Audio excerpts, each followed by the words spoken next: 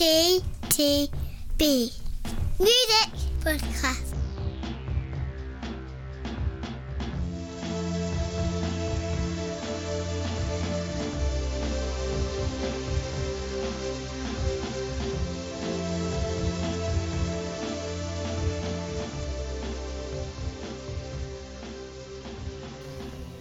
Dum, dum, dum.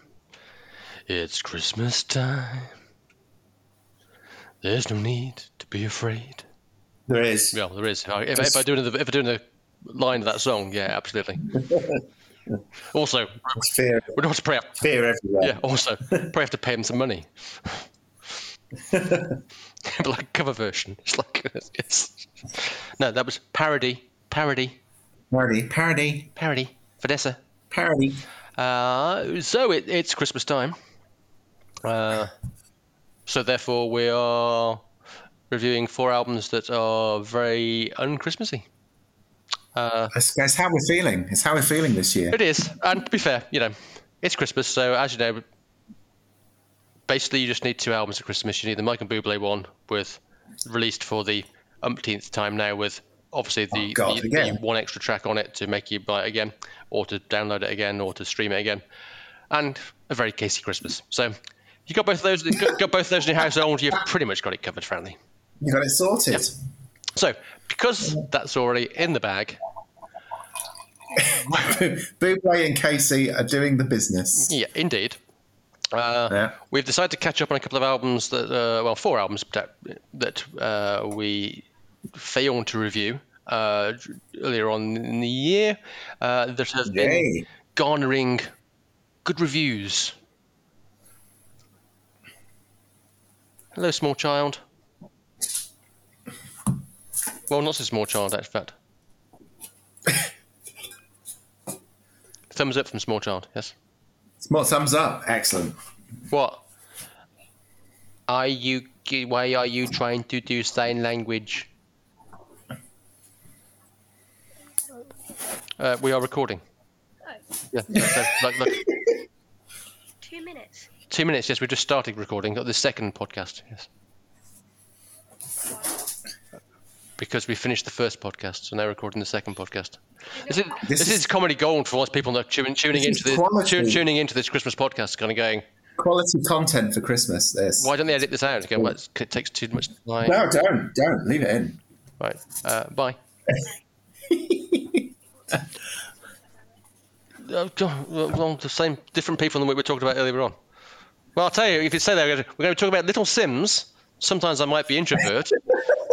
Olivia Rodrigo Sour, Dry Cleaning New Long Leg, and Low, Hey What? Thanks for playing. Excellent.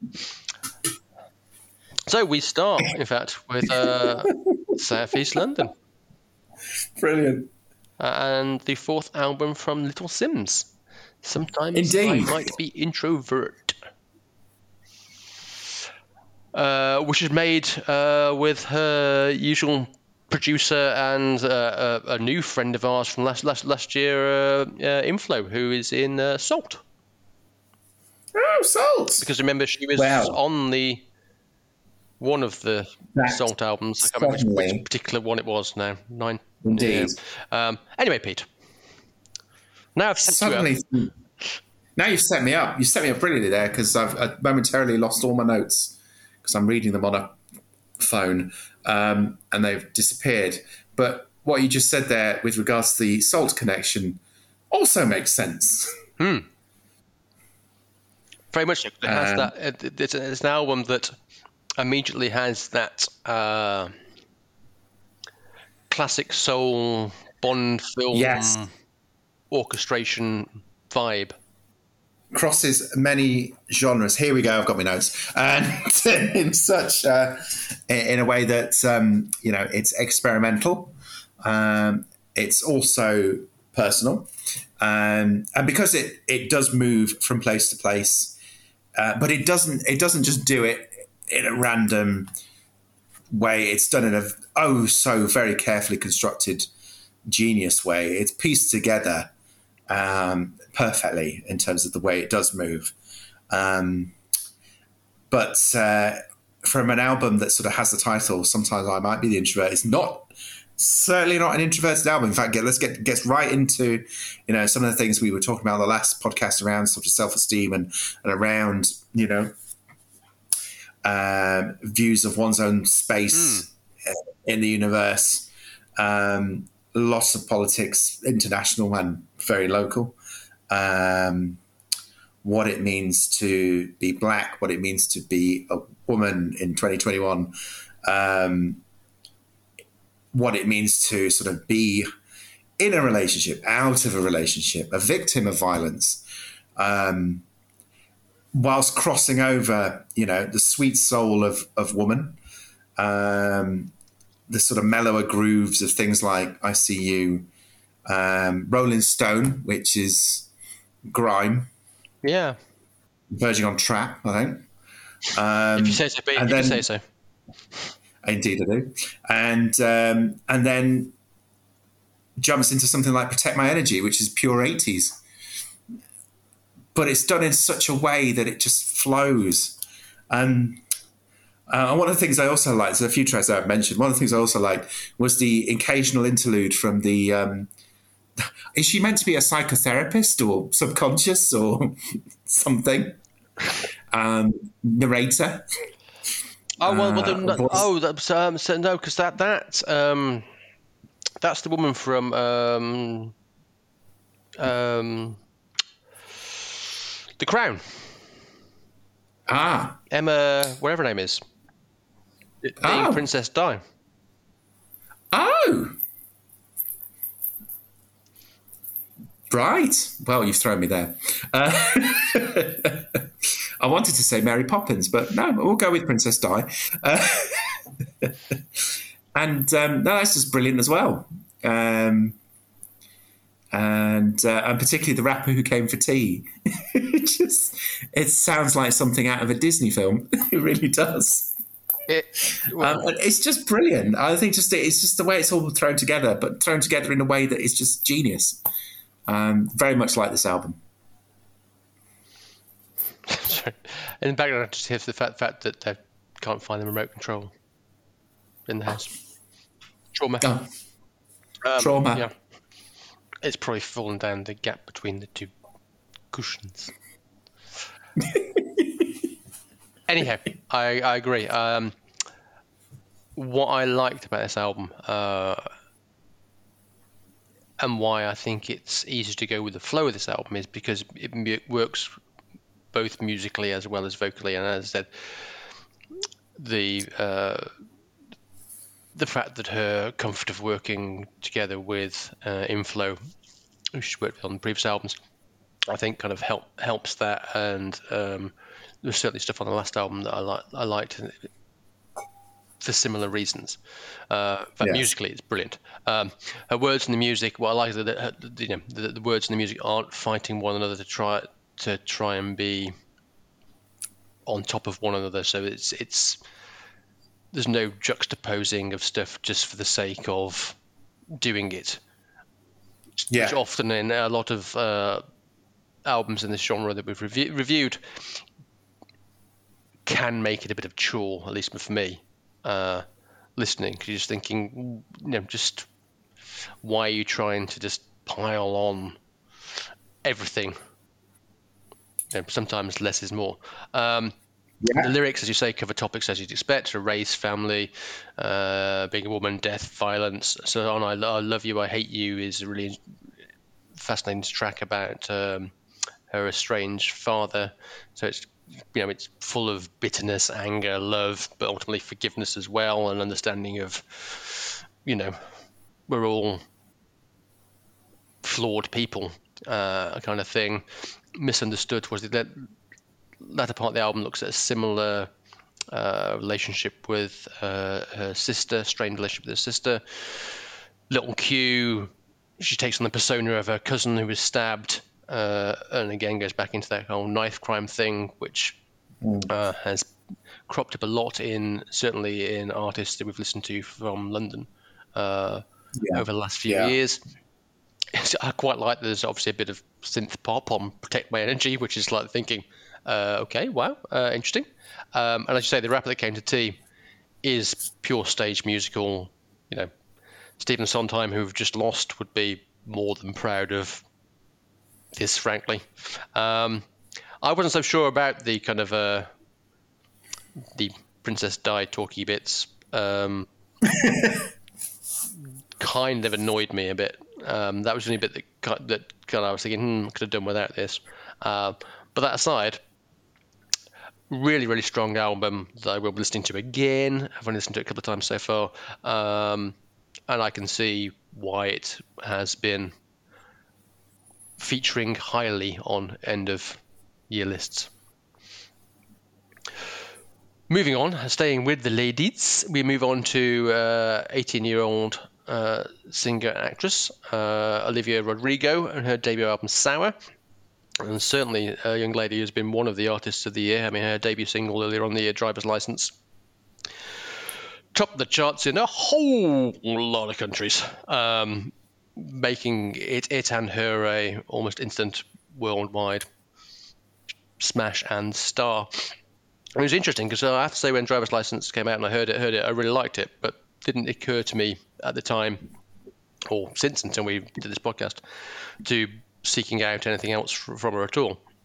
But having listened to the full album again, I can see why this has been both a commercial and critical success. It's a really enjoyable pop record. Yeah. Rattles through a whole bunch of 3-minute slices of teenage life, veering between Lana Del Rey, No Doubt, Alanis, Ingrid Michaelson, and Taylor Swift musically. Indeed, a couple of the songs, One Step Forward, Three Steps Back, and Deja Vu, interpolate New Year's Day and Cruel Summer by Swift. Although, bizarrely for me, the song where she actually sounds the most like Taylor Swift is on the song Good For You, which interpolates Paramore's Misery Business, which is a really good song, actually. I really like that. I actually quite like Deja Vu as well. And clearly, lyrically, it's about young love and breakups and stuff like that. But again, she wrote most of this when she was 16, 17, and she's singing it to a teenage audience, or what she hopes is primarily going to be a teenage audience that are buying the records, who I'm sure will identify with exactly what she's saying. Really liked Traitor near the start of the album, and there's a song called Enough For You as well, which I think is in the middle, which I quite liked. And overall, there's definitely enough here to make me interested in what Olivia Rodrigo is going to do in the future. An impressive pop debut, I'd say. I agree. I am fortunate, or should that be unfortunate, to be familiar with some of her previous oeuvre, namely High School Musical, the series. Oh, of course, yes. It seems to be playing permanently in our house at the moment. And I mean that by no disrespect to her or the cast. It just always seems to be on. And you should check it out. It's a bit meta. But so this is otherwise than expected. But she's for someone so young, she's bloody talented. There are clearly great things to come, and this is honest, edgy pop music. And you've cited a whole list of artists there. I would go as far as to say I think Casey's an influence as well. No, I think she has mentioned Casey as Casey and Taylor Swift as being two of her big. Yeah, I got some of that, and I'd say even sort of earlier Halsey as well. Obviously, pre 9 Inch Nails, but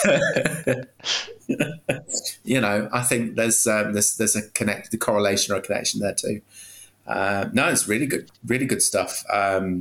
It's pop music. It's for the kids. It's not for me. But I agree with everything you said there in terms of your review. Brutal and Traitor were, again, two of my favourite tracks as well. Yes. Indeed. So changing tact somewhat, we go to the debut album by think they're a fairly certain London-based band. I know the singer is definitely from London. Dry Cleaning. Album produced by John Parrish, who long time worker with PJ Harvey. Yeah. The album is called The New Long Leg, and is what happens when a band in search of a singer get together with a singer who's not a singer, who's more of a kind of artiste, shall we say. Florence Shaw. We kind of sort of mentioned this in the last podcast. So, Pete, Dry Cleaning, New Long Leg. Spoken word post-punk. Indeed. It's each lyric tells a different story, and I think that's what keeps it interesting, because she has a very, in fact, for most of the album, very monosyllabic sort of style of delivery. But what's interesting is the lyrics are, that sometimes they make sense, sometimes they don't. Sometimes it really is just random thoughts, and she acknowledges that once or twice as well. And it feels she has that sort of, she has the eye of an artist. She's creating a picture, if you will, with words, just from the scraps that she has lying around. But it comes together so well. It's a little hard to adjust to at first as well, but it is. I had to obviously listen to the album a couple of times, because by track three the first time, I should say, I'd kind of got a handle on it. And as I say, after repeated listening, you start to pick up all the different commentary, the quotes, the jokes, the little stories. It's very playful. Yeah, there's the quips in there. It's very entertaining and playful. I think we mentioned on the last podcast that sort of advisory listing style, the sort of spoken word, very English sort of style. It's very well done here. And a couple of the tracks I liked in particular, I think it's Leafy, which is moaning about how to spend spare time or not spend it. Yes. And just how boring modern life is indeed rubbish, particularly post a relationship or a heartbreak. It's just, I've got to clean the dishes now. It's that sort of thing, very sort of wry humour, observational stuff. And another track, Her Hippo, is just all out funny. I don't think it was meant to be, but or maybe it was meant to be. But again, it was sort of reflecting on a relationship, I think, or being in a relationship or something. It was just, very well done. Very well done. I also like the track John Wick, because it was just great. Yeah. I can't really describe the tracks. They're so difficult to sort of... Well, my broad overview. God, what I was going to say is we're going to do the thing with the fact that why I think the record works. I guess it goes back to a couple of records we reviewed recently, and a bit like the Little Sims record. I don't think the record would work without the music. And the music is also just really, really, again, a bit kind of avant-garde, indie, folk, whatever. But it just seems to gel perfectly with her laconic delivery. And so musically, most of the songs are very, very, very, very different, whilst keeping to a certain kind of genre thing. But it doesn't feel like you're hearing the same thing again and again, which you might do if it was just her doing spoken word delivery unaccompanied. Yes. But it is just very impactful, and just the kind of meter of the way of her delivery and in time with the music is, and as you say, it's just, some of it is just so funny. I mean, what's the track when she's talking about someone pissing up a leg at Sainsbury's or whatever? Yeah. Is that More Big Birds or something? It's just thinking, my God. The record is full of that kind of stuff. It's just really, really, really just very funny. Yeah. And addictive, because you do the first couple of tracks you're just thinking, am I really going to be able to do a whole album's worth of this? And you get to the whole the album's worth of it, and you're kind of going, I might listen to that again, actually. Yeah, exactly. Because the last track is like, what, 7 or 8 minutes or something ridiculous. Yeah. And it's one of those records that if you try to describe it to people and said, this is an album that's people are going to love and it's going to be one of the albums of the year according to end of year lists, you'd be going, say what? But yeah, I get it. Totally get it. I'm glad we're catching up with it. Me too. It's a good. You're absolutely right. I think the music is as important in that sort of humour and delivery as the vocals are. Same for the Will Sims album. Absolutely. Right, so we finish. Speaking of avant-garde, we spinish and finish. Spanish. Spanish. We're going Scottish. With the latest album from Low, who are Alan Sparhawk and Mimi Parker, formed in 1993. In fact, it's believed the term slowcore was specifically coined to describe Low's original musical output, and they're a band that I've kind of dipped into off and on over the last 20 years without really kind of going, yeah, like that or don't like that or whatever. But I did hear a couple of tracks off their last album, which came out a few years ago, called Double Negative, which did intrigue me because it was just sounded a bit off kilter and a bit bonkers.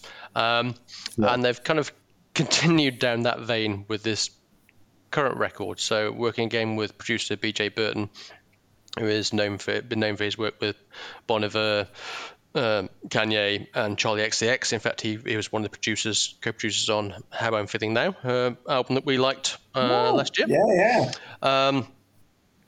And he's helped them explore the more kind of abrasive, shall we say, digital effects and sound manipulation that you can do.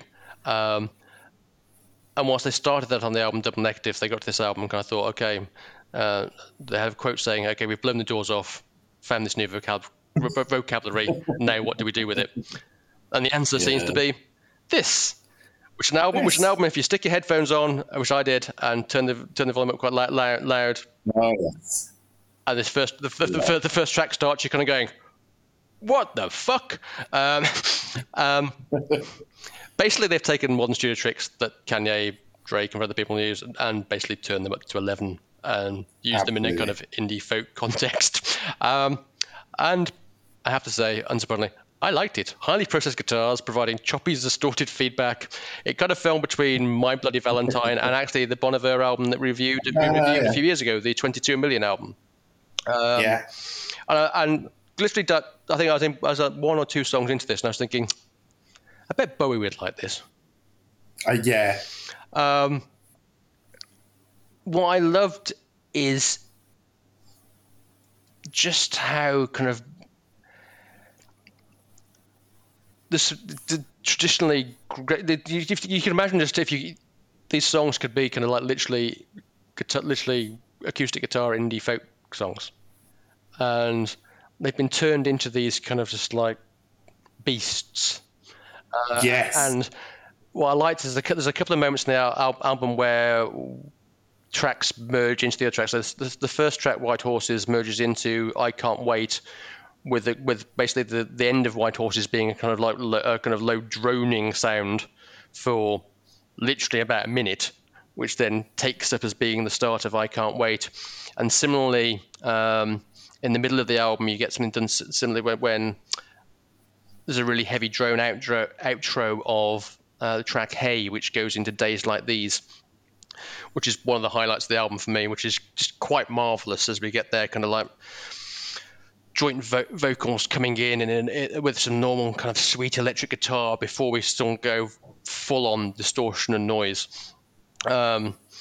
More goes full on My Bloody Valentine. And the album Close, The Price You Pay is just beautiful. This is the album that I would want to whack on at Christmas, just to wake up Granny and anybody else that was thinking of going to sleep. It's again another album that I'm glad I saw. This was one of the albums we'd missed, because I put it on going, yes, God, I'm glad I haven't missed this record. This is great. Loved it. I agree. It's that sort of parallel with Bowie again, and some of the sort of instrumental, sort of post-industrial sort of soundtracks that we've had in recent years. I'm not going to name who, but long-time listeners know who. From the opening Distortion of White Horse. It's brilliant transition into the second track, and that sort of warm, as you say, pop-like. Well, I don't think you said pop-like, but you said indie-like. I think pop-like is fair, actually. Yeah. Across the top, it's very pop-like in terms of the delivery of the vocals. They're certainly very warm vocals, not like your sort of classic rock or industrial vocals, that's for sure. So there's enough going on to keep you interested, and then you do the occasional instrumental as well in between. So overall, there's a lot to keep you interested. It feels like the soundtrack to a really great live show, and it's sort of from the opening Distortion, which I mentioned, but through to the sort of bombastic, epic ending. There's a lot going on in this album as well. I also liked All Night because it's just epic. Yeah. I think Days Like These is the closest thing you get to a mainstream song. Yes, I think that's fair. And The Price You Pay is the sort of most industrial like. Yeah. No, I've really enjoyed this record.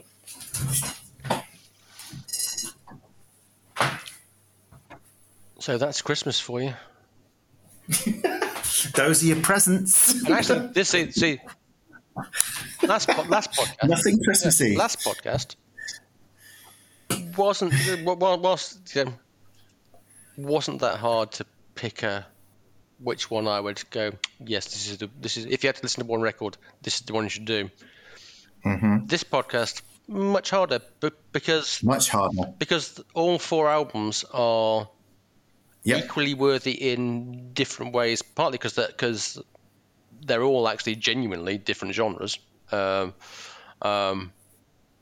Whilst some of them touch on the other genres, they're all very much individual in that kind of sense. Yeah. It would be, I think for me, it would depend on what kind of mood I was in. Yeah.